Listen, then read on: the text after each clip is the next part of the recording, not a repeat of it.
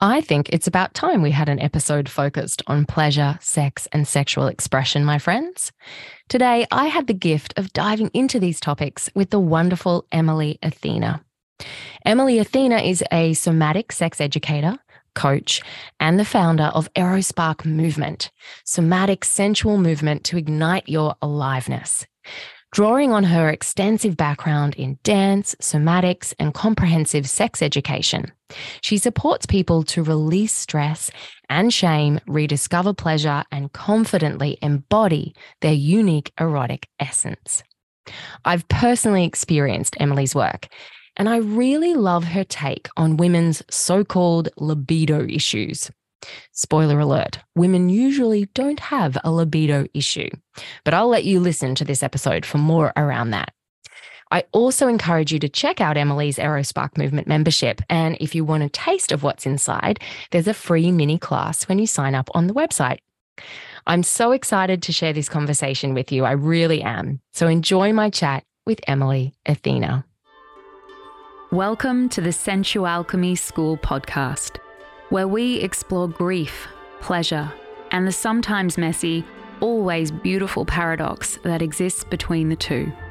Here, as we center the experience of our wise bodies through the archetypal feminine, we ask, within a culture that perceives emotional, intuitive, and creative intelligence as inferior and avoids pain at all costs, what if grief were our compass and pleasure our medicine?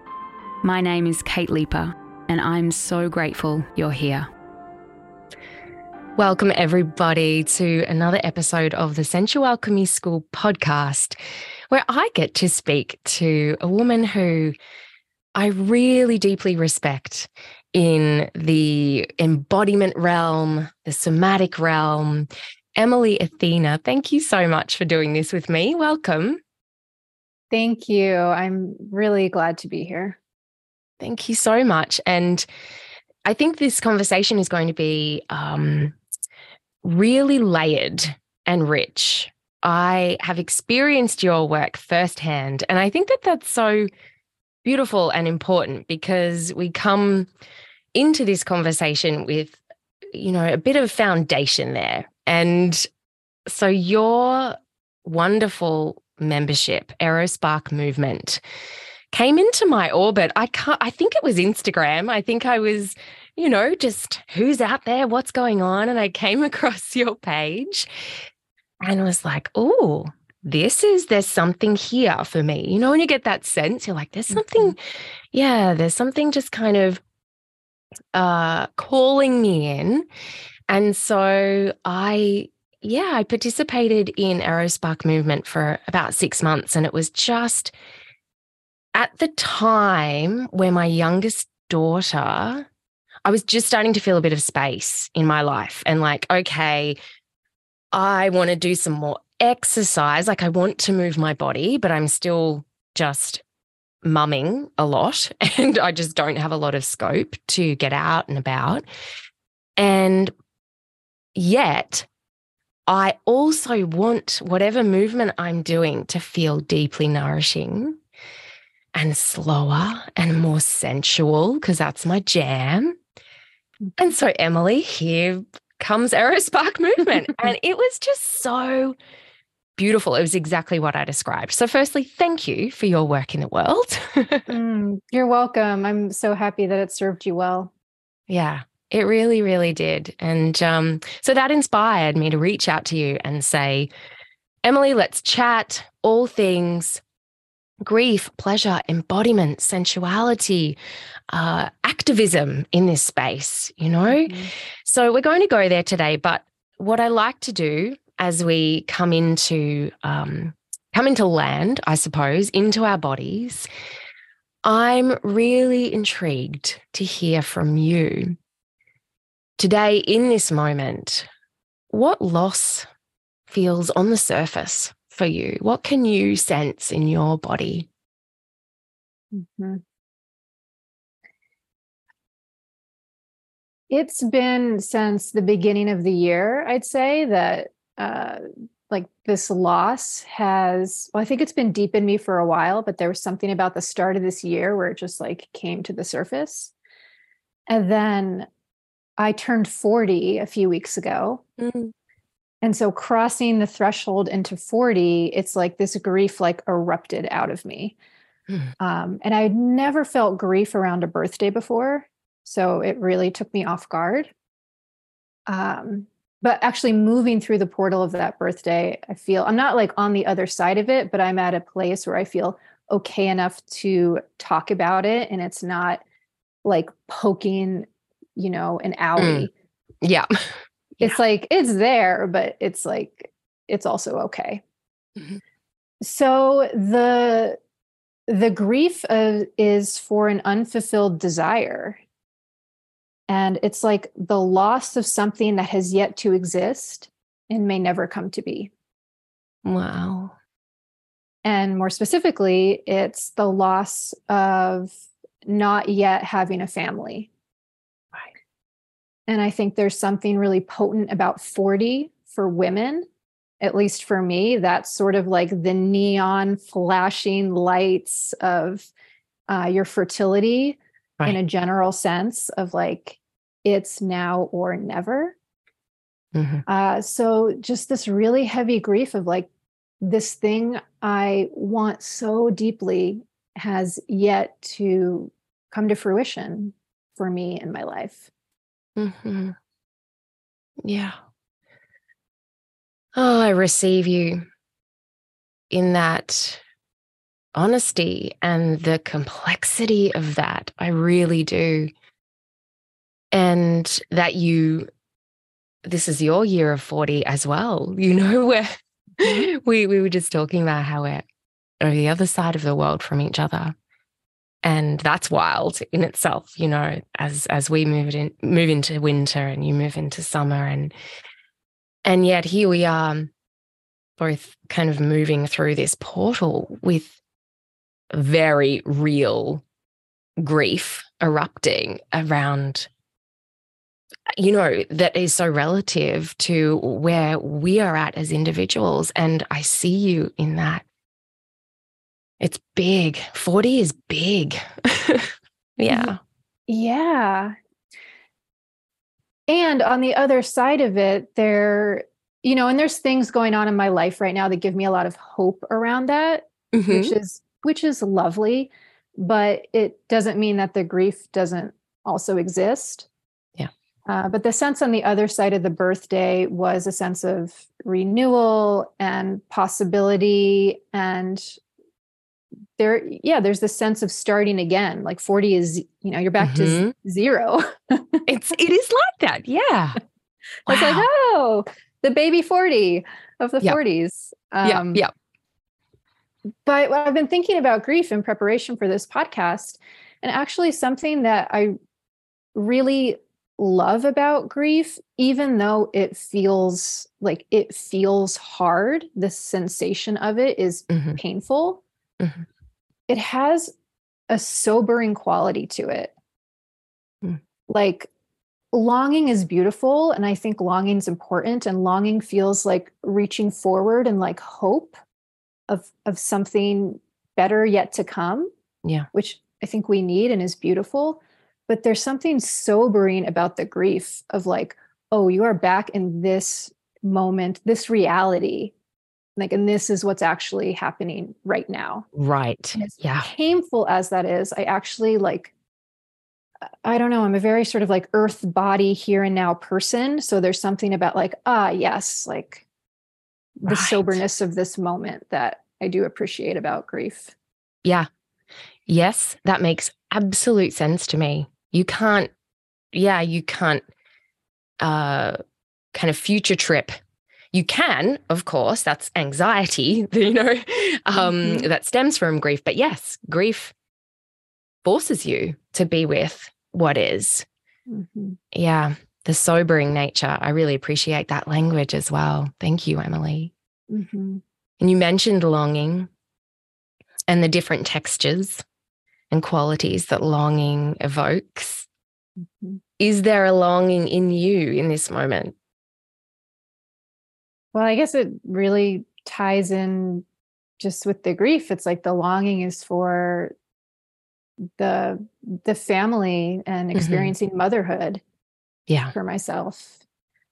Um, and sometimes the longing feels painful because it's like, well, sometimes I think we keep ourselves from moving after that which we want because of the fear of not getting it. Hmm. So sometimes it can feel too scary to let myself go there and to long for that. But right now, I'm at a different point where it feels more possible, or it feels okay to long, and it feels like I'd rather shoot for the moon and miss than never shoot and sit in the grief of not having given it my all. Yeah. Yeah. There's so much beauty in that. There is so much courage in that. And that for me just speaks to this, to what aliveness is, right? Because Ah, the opposite of that is deadness. It yeah. is choosing to stay in that curled bud, to Mhm. stay in that space of fear, because it's risky. It's really risky to move towards longing. And sometimes we can get, or I've certainly experienced, that habituated kind of familiarity of longing, of an unrequited longing that is just like there in me all the time. And I Mhm. have to really get honest with myself around, well, is this about fantasy or is this about a deep, true desire? I don't know if you can relate to that, but this is kind of an Yeah. exploration that I'm on. Yeah. Yeah. Yeah. Sometimes I think, well, why do I want this? I try to get to the root of the why. But then also that can feel like just mental gymnastics. Yeah. And a lot, I'm just like, I don't need to know why. I just, I can either go after it and break my own heart for not reaching it, Hmm. or like you said, like stay just in a small sort of unfeeling, unreaching. It's like the circle is very small then. Yeah. So there might not be as much grief, but there's also not as much joy. That's it. So, yeah, I'd rather have a big circle, like try to tap the, ceiling of the joy, but also be okay with falling to like an even heavier grief. Mm, yeah. Mm, that is, yeah, that's where I'm at. That's where I'm at. And it's terrifying. It's Yeah, really not easy. Yeah. exactly. Exactly. Yeah. And I've been in all the different flavors and stages of this, and I'm at a really like feeling good, hopeful stage of it. But that doesn't Mm, mean the echoes of the fear and the terror and the heartbreak aren't like, yeah. around as Yeah. well. Yeah. That's it. While your heart is still beating, then that is kind of a continuing experience. Yeah. Hmm. Yeah, that's really big. And I just witness you in that. And I'm so curious because you speak so eloquently about this dance, which I think is the perfect word in this situation between grief and pleasure and heartbreak and joy. And so I'm really wondering if you can share a little bit more about how you came to really find your sweet spot in the unique work that you do as a somatic sex educator and an embodiment teacher. How did this all converge for you? Hmm. It's funny that the longer I'm in it, it's like the more I forget how it happened. Like, the further you get from the Yeah. transition point, but I can also The go many back and steps along retell. the way. Yeah. Like, I don't know, I'm 40 now. That was a long time ago. That's right. You've started fresh. Yeah. Yeah. So, my first career was a professional dancer. And what that looks like is, I was dancing since I was 3 years old, ballet, mostly ballet. Mm-hmm. And I have a degree in modern dance. Like that is my college degree, my BFA. And then from there, you transition right into a professional career. So that looks like working with companies and rehearsing and performing and being a dancer for a choreographer. So you're constantly moving in ways that people tell you to. Right. And you're constantly being evaluated on how good you are. And, you know, going to auditions and you're either what they're looking for or you're not. Mm-hmm. And it's also hard on the body. It's like being a professional athlete. Yeah. And I sustained a pretty bad back injury early in my career that I never let heal properly. I didn't think I could take time off. This was my career. This was my livelihood. It's like there's no support for artists. So I just kept going, dancing on an injury for about 13 years. Wow. So it was interesting because on one hand, I got to do what I loved. Like I got to be a dancer and a professional artist, and people would always look to me and be like, "Oh, you're so lucky," or "I'm going to be a dancer in my next life." But on the other hand, I was in pain all the time, Mm-hmm. just actual physical pain.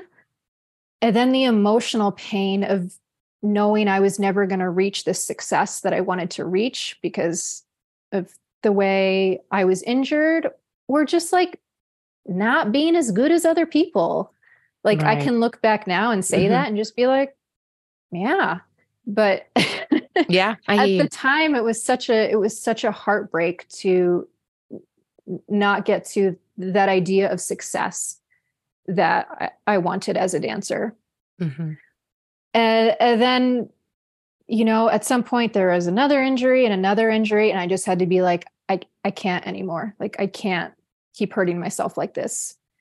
And at the same time, I was teaching Pilates and I had postpartum women as clients, and I wanted more tools to understand how to help them with their birth injuries. Mm-hmm. And so I found this program that was teaching that as a part of a larger women's sexual wellness program. Right. And I thought, oh, that looks great. And I sort of knew who the teacher was through a mutual friend. And I just ended up at this women's sexual wellness, like sex educator certification program. And it just changed everything. Hmm. You know, being a movement person and a body nerd and learning women's anatomy of arousal and learning about anatomy I didn't even know I had. Yeah. I was like, wait, I took anatomy in college and I'm a body person and I know all about the body. And there's like all this body that I don't even know about. And it's just like, it just blew my mind. It lit a fire in me. I wanted a megaphone. I wanted Yep. to yell out about the clitoral bulbs and make sure Yep. everyone knew.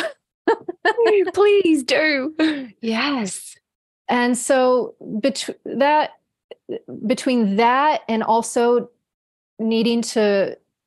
knowing that movement is really like why I'm here. I think it's my way, it's my language, it's my gift. It's how I be.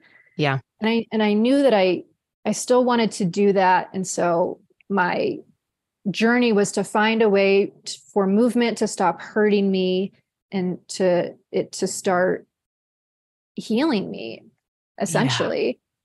And that mixed with what I learned in sex educator training is how Aerospark movement was birthed. Isn't that just incredible? You just cannot write that. I know. How life just serves up all of these little, these little invitations along the way. And what we say yes to can change everything. I'm just endlessly fascinated by that. And I just think it's such an incredible unfolding and blossoming. Yeah.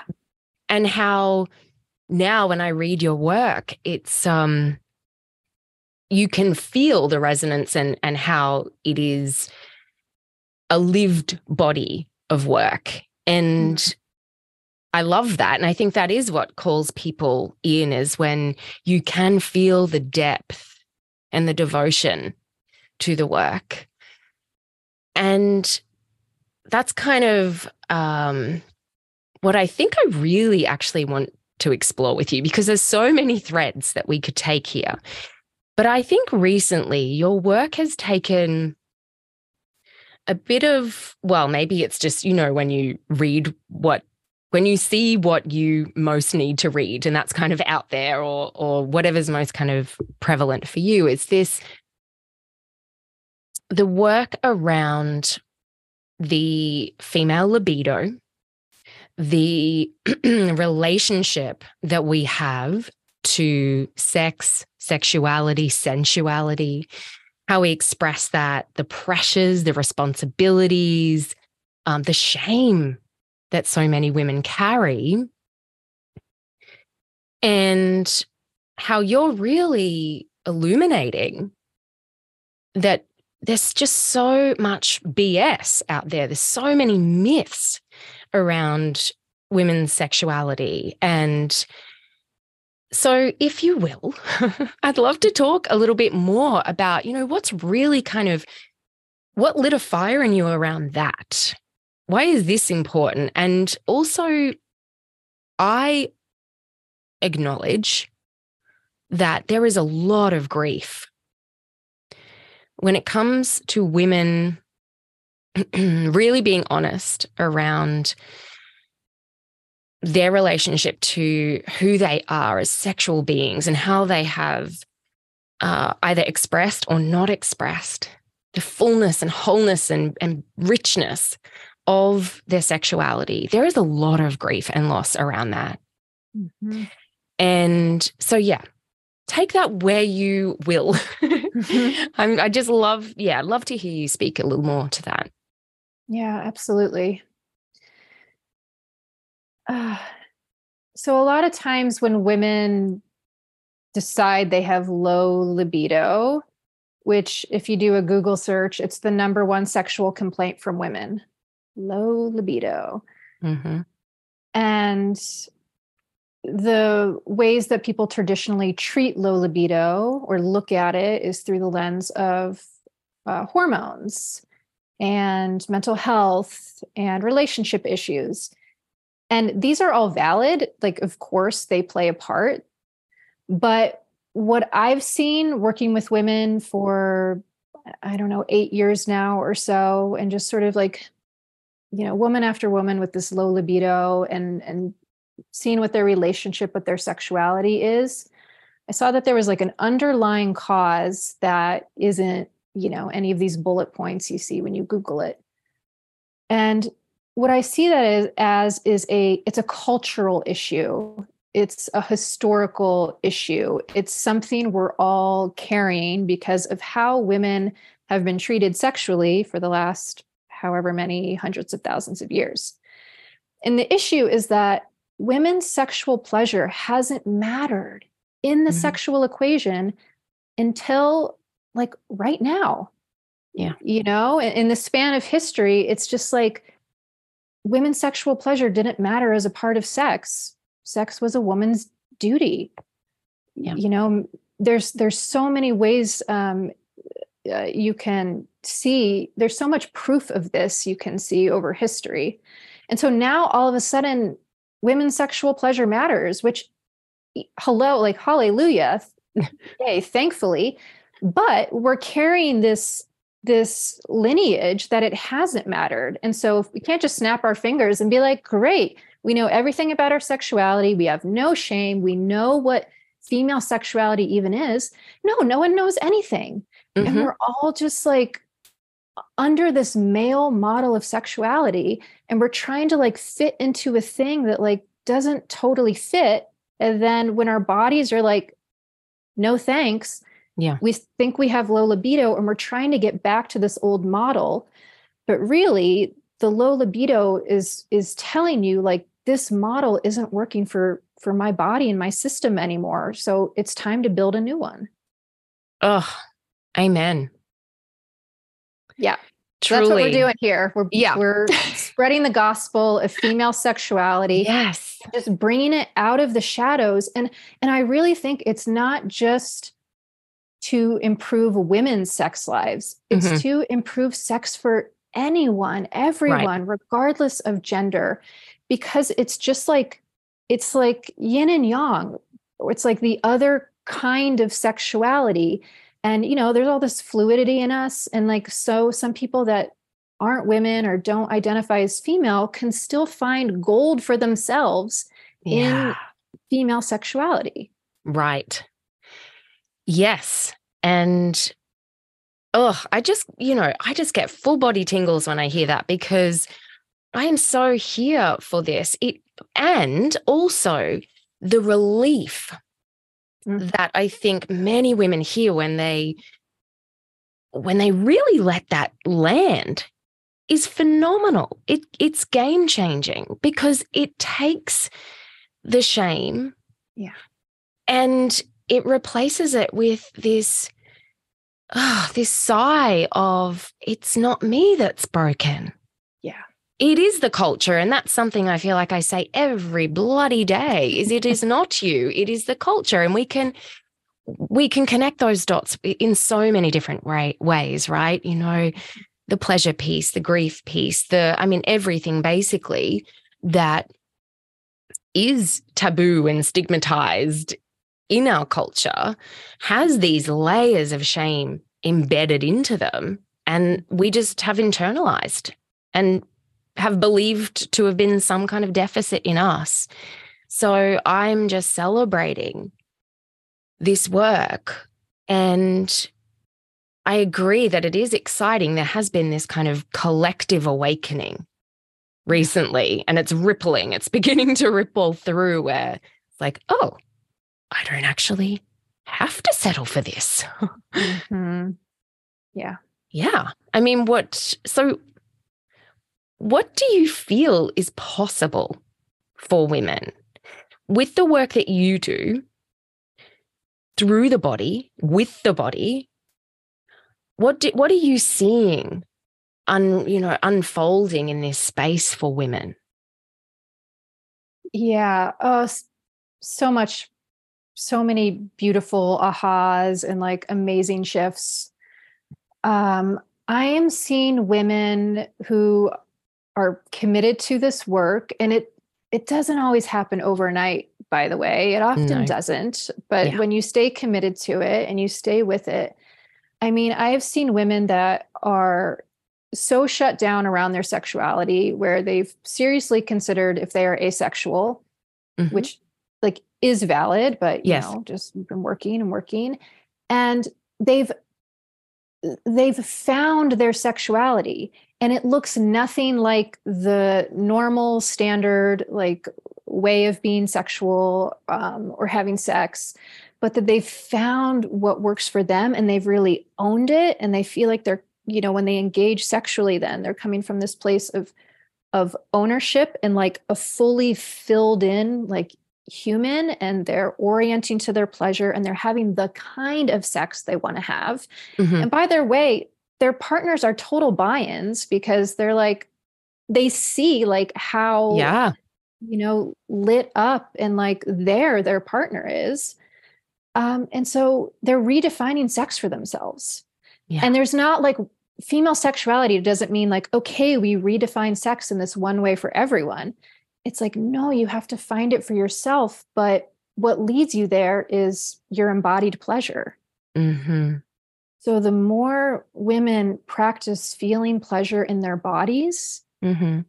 feeling it, letting themselves have it, savoring it, like orienting toward it, the more that's going to lead them to the kind of sensuality and sexuality that is for them. Yeah. Yeah, you're speaking my language. I think this redefinition of pleasure is where it has to begin.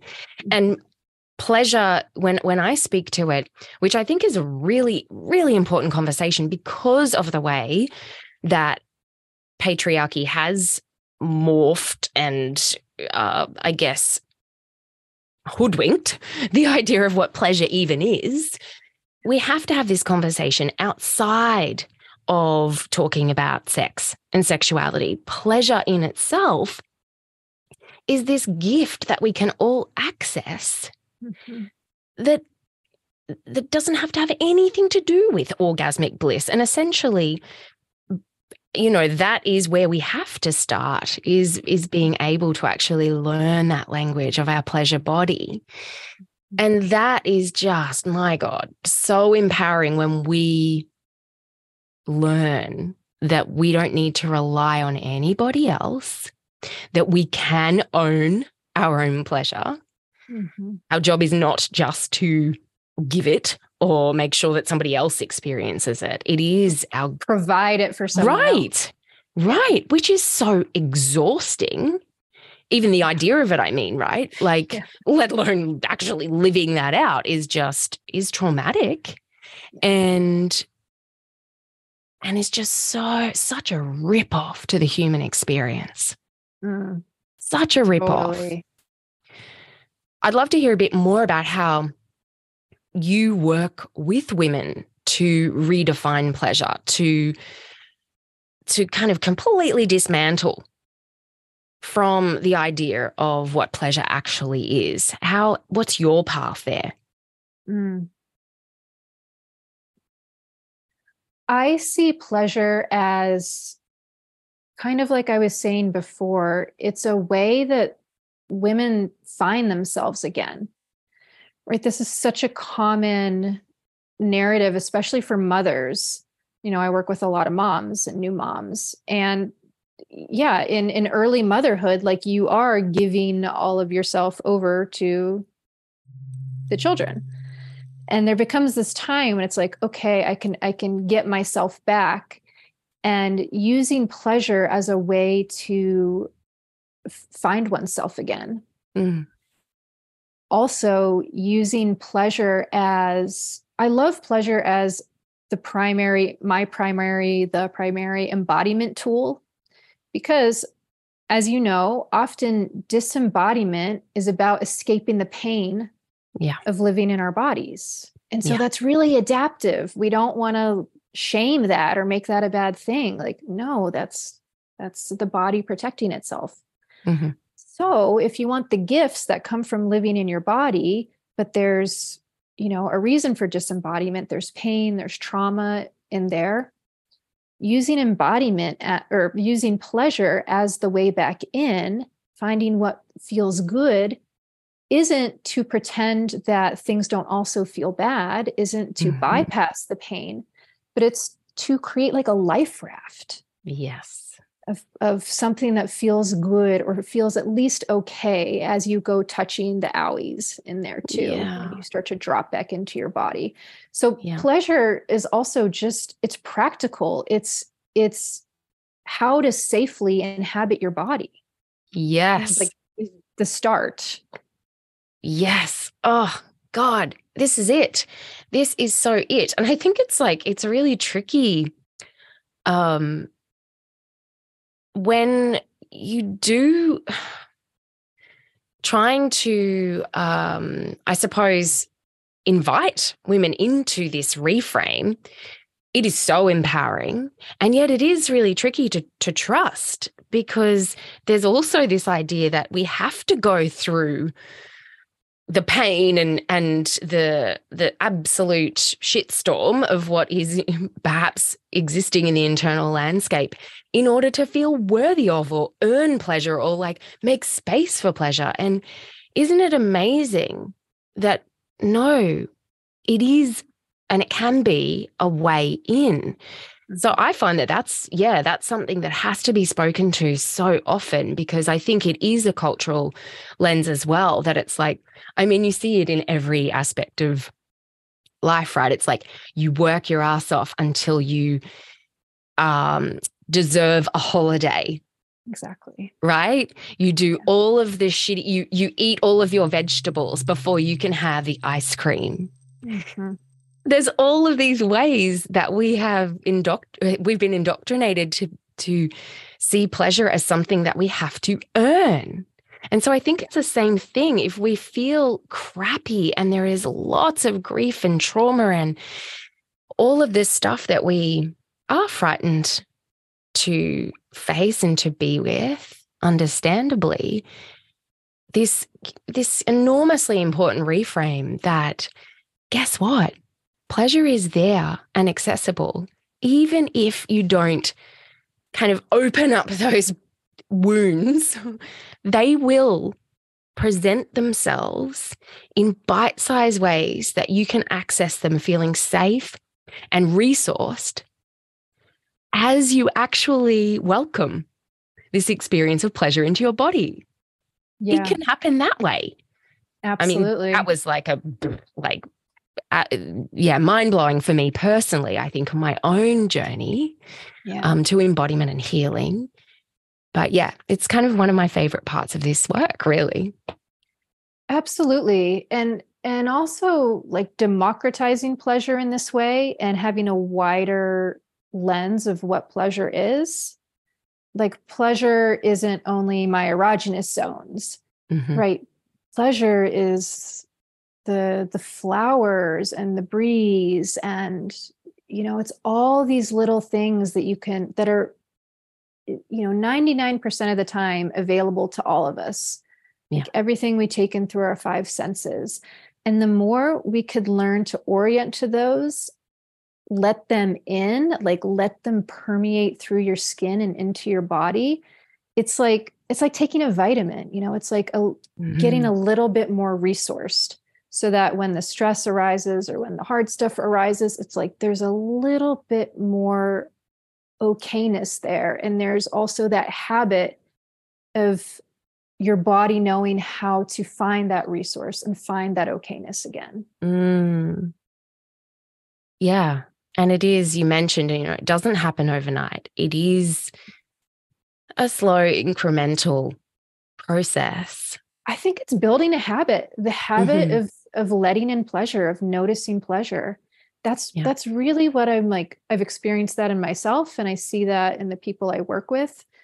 Because none of us, I think as children do it naturally. They're always like doing whatever feels good. And as you just spoke to all the cultural stuff, and then we get it, taught out of us.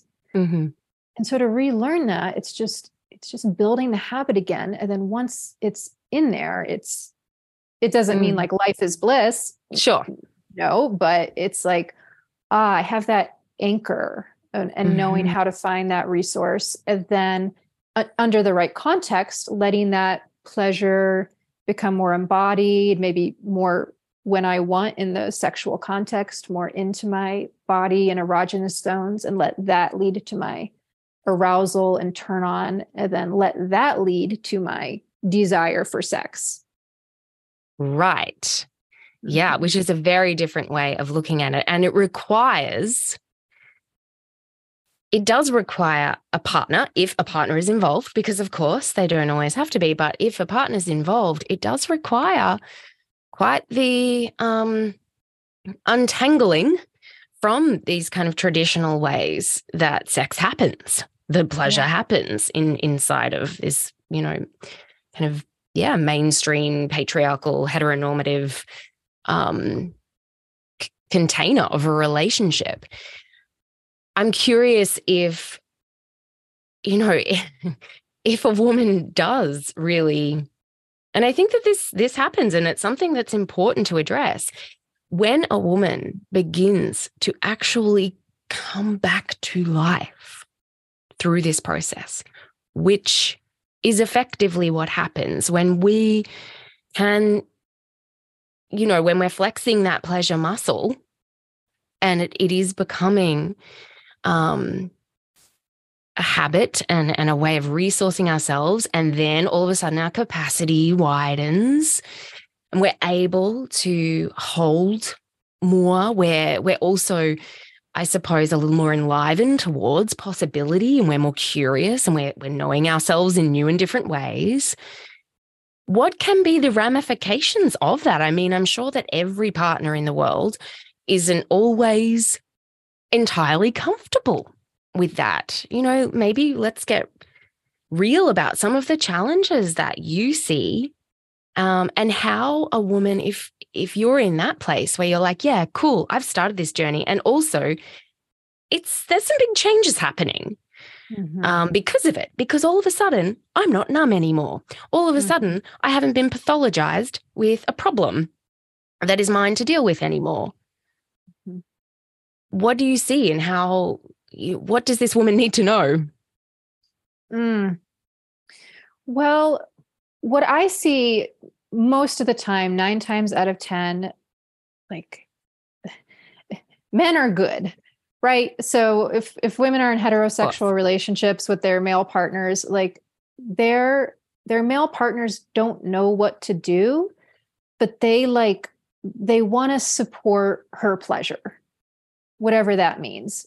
So what I see most of the time is like these guys are on board, yet we were all indoctrinated into the same scripts, these same gendered sexual scripts. We're all swimming in the same shitty waters. Yeah. So as much as these guys have the desire for their partners to find themselves and find their pleasure and all these things, and they want to know themselves as good men, and they are. Yeah. It's like the ways that they sort of participate in these old scripts, like, and getting them to see that and like break some of those habits without shaming them as like, you're a bad man. Yeah.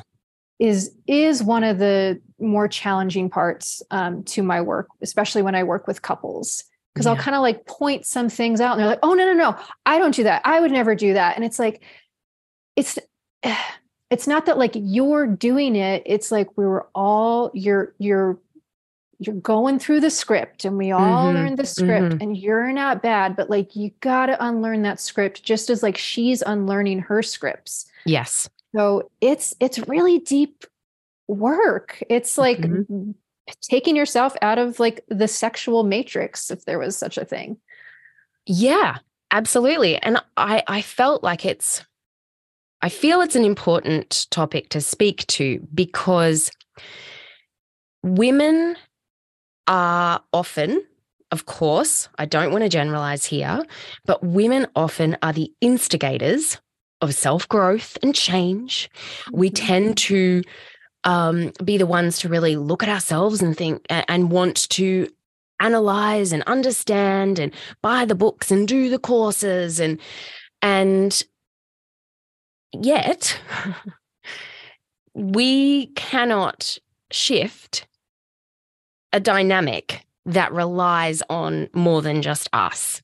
And I see a lot of women burn out because they have given their all to trying to change and fix and better themselves because it's they're the ones. And I just feel like sometimes we've got to say it has to be, it is bigger than you, my love. You can do everything, and ultimately coming back into you and knowing who you are and being able to be resourced by pleasure and really understand the power of pleasure for healing, and all of that is good stuff. And yes, and we've also got to ensure that our partners come to the party, or that, we see our place, as you've said, in the matrix, and that we aren't just responsible for fixing things, because that does, that is a thing that we do. Absolutely. Yeah. I think what's helpful to say or to bring into the mix is like a big dose of compassion. For self, for the person you love, like coming from the place of compassion is the most helpful thing. And something we need to, women, we've been given the shit end of the stick when it comes to sexuality in all these ways, but it's not like guys have it hard too. And we also want to remember that, even from a patriarchy, even from sex being in this male model, like their biggest pressure is to know what to do. Right. Just know what to do. And so that's why performance anxiety is such a huge weight on men. Mm-hmm. So we want to, bring in this huge dose of compassion. And the more we can all like strip away and get more vulnerable and come from that place of tenderness and vulnerability, the better. Mm. And I just want to say, to the women who are doing all the fixing and all the work, and maybe their partners just kind of just dragging them along or whatever, I really believe that we know deep down what the truth is. So many people question, should I stay, should I go? I Right. think there's a still small voice, I believe Glennon Doyle says that, inside. Mm-hmm. And the thing is, sometimes we don't want to hear it, because what it's going to tell us to do is too hard. Yeah. But for anyone questioning out there, like, I believe that deep down, because Mm-hmm. sometimes not every relationship is meant to last the lifetime, and maybe this partner's amazing in one way and maybe not sexually. That doesn't mean it can't improve and it can't, be Yeah. something. But it's just like the ways any two people connect are really unique, Yeah. and to celebrate what is good and that uniqueness, but just to know, like, we don't always, like, quote unquote, get it all. and Yeah. and that's just like, we're just busting the fairy tale and just speaking some truth. Yeah. Big time. I so appreciate that. And I think it's such a nice place for us to land in that tenderness and that vulnerability.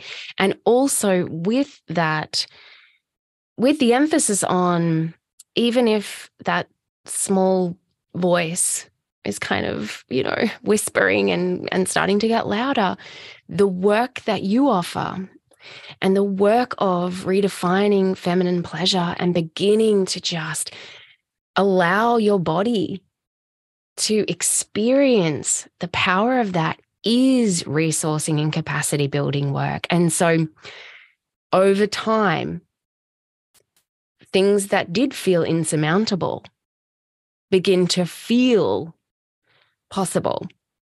And I think that's really it feels like a take-home message to me, Emily.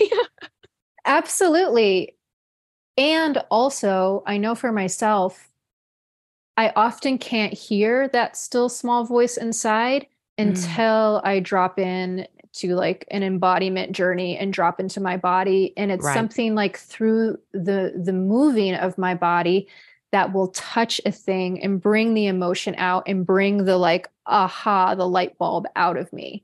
Yeah. So it's not so much like listening to a voice like the way you and I are listening to each other's Yes. voices, but it's dropping down in, getting into that uh, altered state of Hmm. movement and embodiment that it can offer us, and letting your body speak. Like, I believe, at least for me, like, that's my way. And I think a lot of people find that is their body speaks through their movement and through the emotion and through the rise and fall of the breath and all of that. And that is what will trickle its way, Yeah. up to the mind of, like, and that's what that's about. Okay. Yeah. Yeah. This is it. And this is the beauty and brilliance of your work, and that once we can forge this relationship to our bodies and learn these practices and be immersed in these processes, the wisdom that is in there, untapped, it's remarkable. Yeah. Absolutely. I'm a firm believer that the body is wise, Yeah. and it's our mission to learn to listen. Yeah. And that listening is through embodiment. Hmm. Yes, indeed. And so for the woman hearing this and just so ready to embark on their pleasure journey and coming into their body and really owning and reclaiming themselves as an alive, sexual, sensual being, what do you have currently on offer? How can women really kind of tap into your wisdom right now, Emily? Thank you. Well, two things. I want to just say that to anyone listening, pleasure is available to you right now. You don't need to sign up for anything. You could just, rub your hands slowly on your thighs or whatever looks beautiful that you can see or smell or taste or feel. Like that's the gateway to your embodied pleasure. Now, just like if you want to get fit, like it can be helpful to have some guidance, to have a personal trainer, go to the gym. So what I offer is a container and guidance into your embodied pleasure. And that's through the AeroSpark Movement membership. You can join anytime, you can leave anytime. Inside the membership, I teach a AeroSpark movement class every single week. Some weeks are more yin, more slow. We're on the floor. And then some weeks are yang. We're on our feet. We're moving a little bit more. So just to experience that full range of energy. But I guide the movement. I guide you into movement, and your body guides you into your pleasure. So there's no way to do it wrong. If you're following your pleasure and your truth, you're doing it right. And so if this sounds great, like, come check it out. I would love to move with you. Yes. And I will absolutely have the link to your work in the show notes so people can go and explore.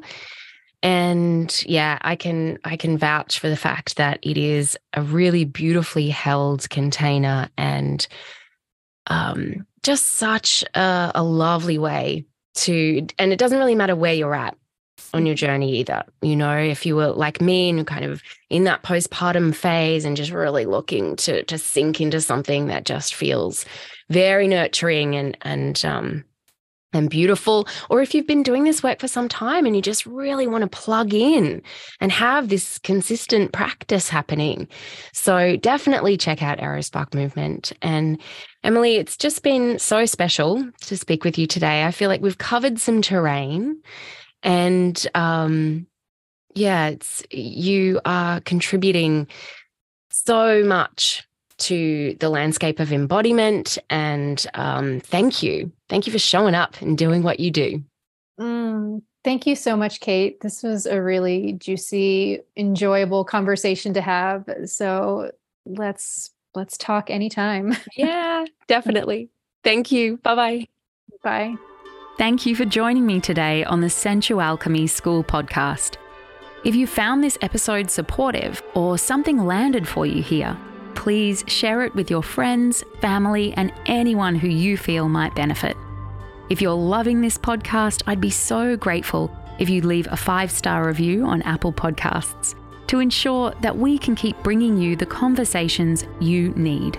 And if you want to connect, please find me at kateleeper.com or over on Instagram at kate.leeper.